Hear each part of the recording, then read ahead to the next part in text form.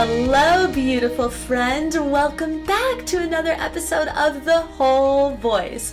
I'm Allie Tyler, and this show is designed to bring a little more consciousness, courage, and creativity into your everyday life so that you can express your whole voice.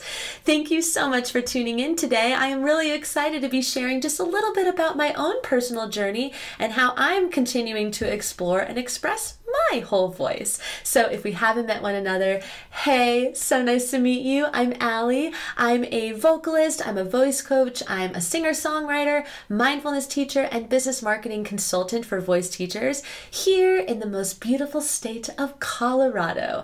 I love living here in the mountains. I can literally see the mountains and this gorgeous bluebird sky, a very typical Colorado day. I am so fortunate to live here, and it has been quite the journey to get here. Let me tell you. You know, the whole voice is really a reflection of all of the lessons that I've been learning as both a human and a teacher. So I have been teaching music for the last 11 years. I've had probably around 600 or 700 students by this point. I've taught all of them how to sing, and I was a major performer in Southern California for a really long time. It is actually where I grew up. So I got my master's degree at USC, and I was doing all of the things, performing at major venues alongside Andrea Bocelli and at the Hollywood Bowl, and I was a choral singer and an opera singer and a concert soloist and a pop singer, a jazz artist, a musical theater performer. Trust me, I have done it all, and I truly thought that that was what I was going to do for the rest of my life, just be a performer. But a couple of years ago, in 2018, I made the decision to pause my performing career and focus on teaching and writing and creating. And here's why. Growing up, my parents were music teachers and musicians as well. So you can imagine that all four of us, we're all very musical in my family, would be in the same household together. My parents would be having piano students and trombone students and literally like 40 to 50 students at our house every week, while I would be babysitting my brother just in the room right next door. So I've been subliminally listening to music and learning music, and I started reading music at the age of 5. It's just one of those things that has just been in my blood forever.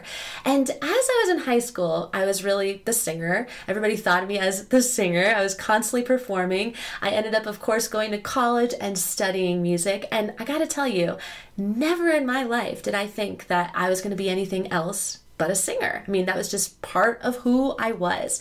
So in college, I immersed myself in the classical scene. It's kind of what you do when you study voice. You really just end up studying classical music. And the entire time that I was there, I felt ever so slightly disconnected from who I truly was. Like, I knew that I loved classical music. I knew that I loved singing. I knew that I loved music. But I wasn't sure what that meant, and I wasn't sure how that aligned with who I really was. So, of course, I was too young at that time in my 20s to really explore those answers, and I thought that all of the answers were outside of me. I thought that other people and other experiences were going to help clarify those things for me. And they did to some degree, but I definitely was chasing the wrong things for a really long time. So after I went to college, I took a year off, and then I went back to grad school to get my master's in vocal arts at USC. And this is where everything started defining my life, because within the first couple of months of me starting my graduate program, I was diagnosed with a really severe vocal injury called vocal nodules. Now, vocal nodules is not normally severe, but for whatever reason, this just lasted for a really long time. I truly could not use my voice.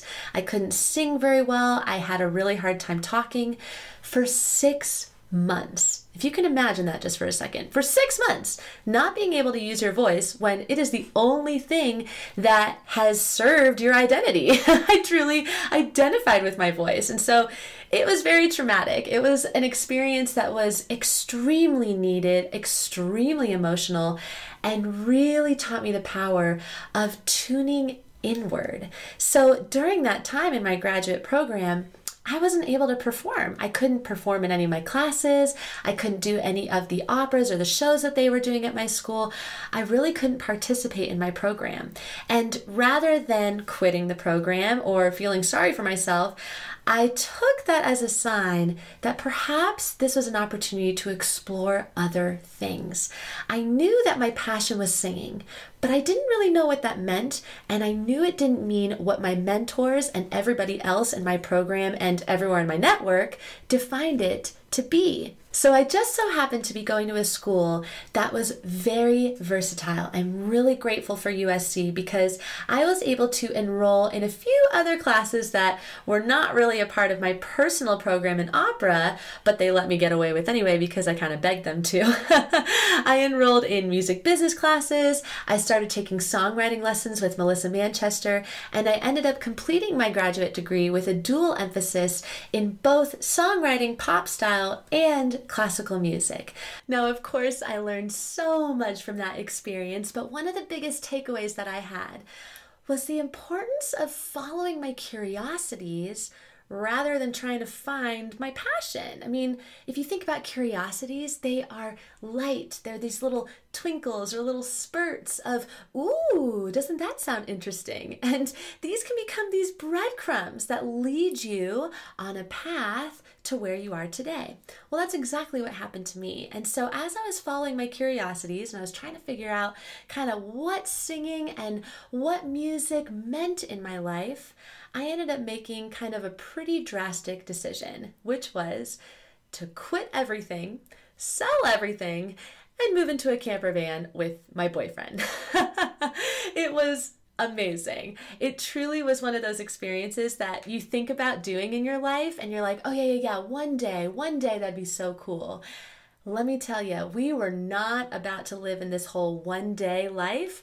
We were going to do it. And so my boyfriend at the time, my now husband, whose name is Tyler, and we moved into our camper van and we traveled around the country, the United States.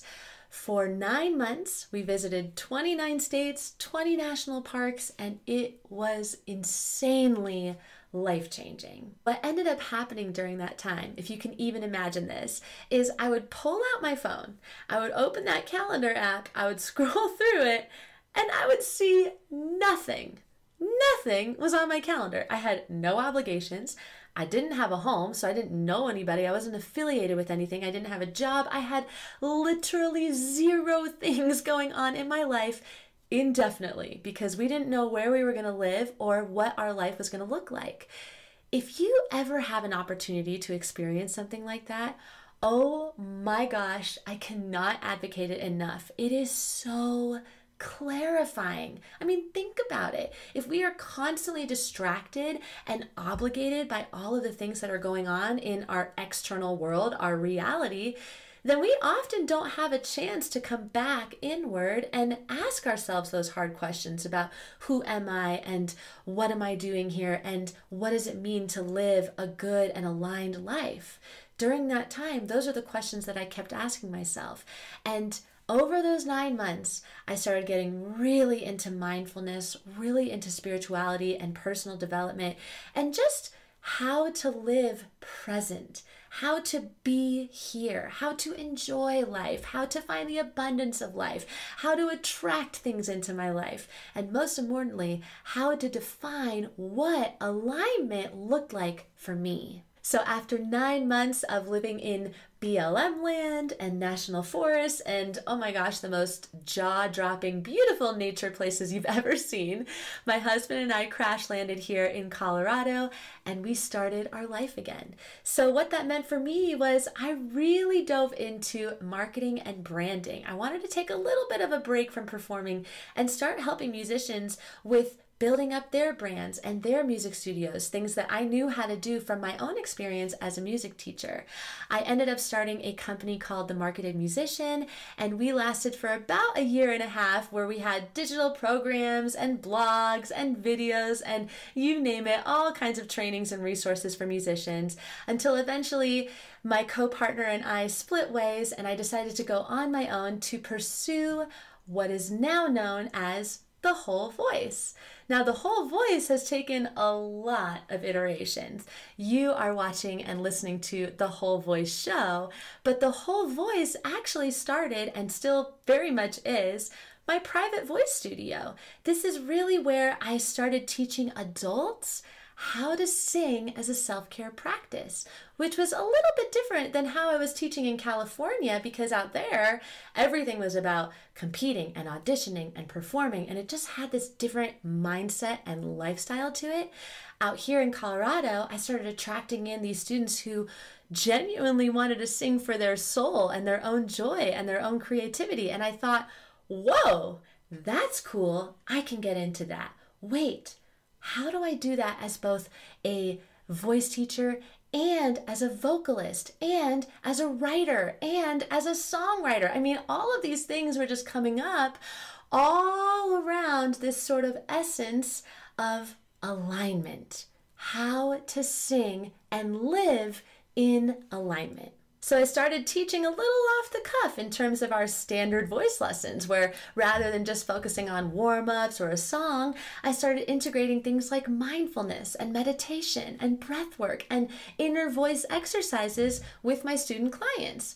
I now teach group workshops and master classes and speaking engagements, all on this topic on how to connect both your inner voice and your outer voice, because I truly believe that when you express your whole voice, you live in your most aligned and fulfilled state. It is such an incredible experience to continue teaching private student clients, to watch them have these aha moments over and over again. It's just the greatest job in the whole world. And now I am so excited to be bringing you this show. This is a show that has been in my heart for so many years, and here we are with the Whole Voice podcast and show, where you are now going to experience this journey with us. This show is both our learning experience, because the best teachers teach what they learn. And this is not about me preaching lessons at you by any means. This is truly meant to be an experience that we both share as humans.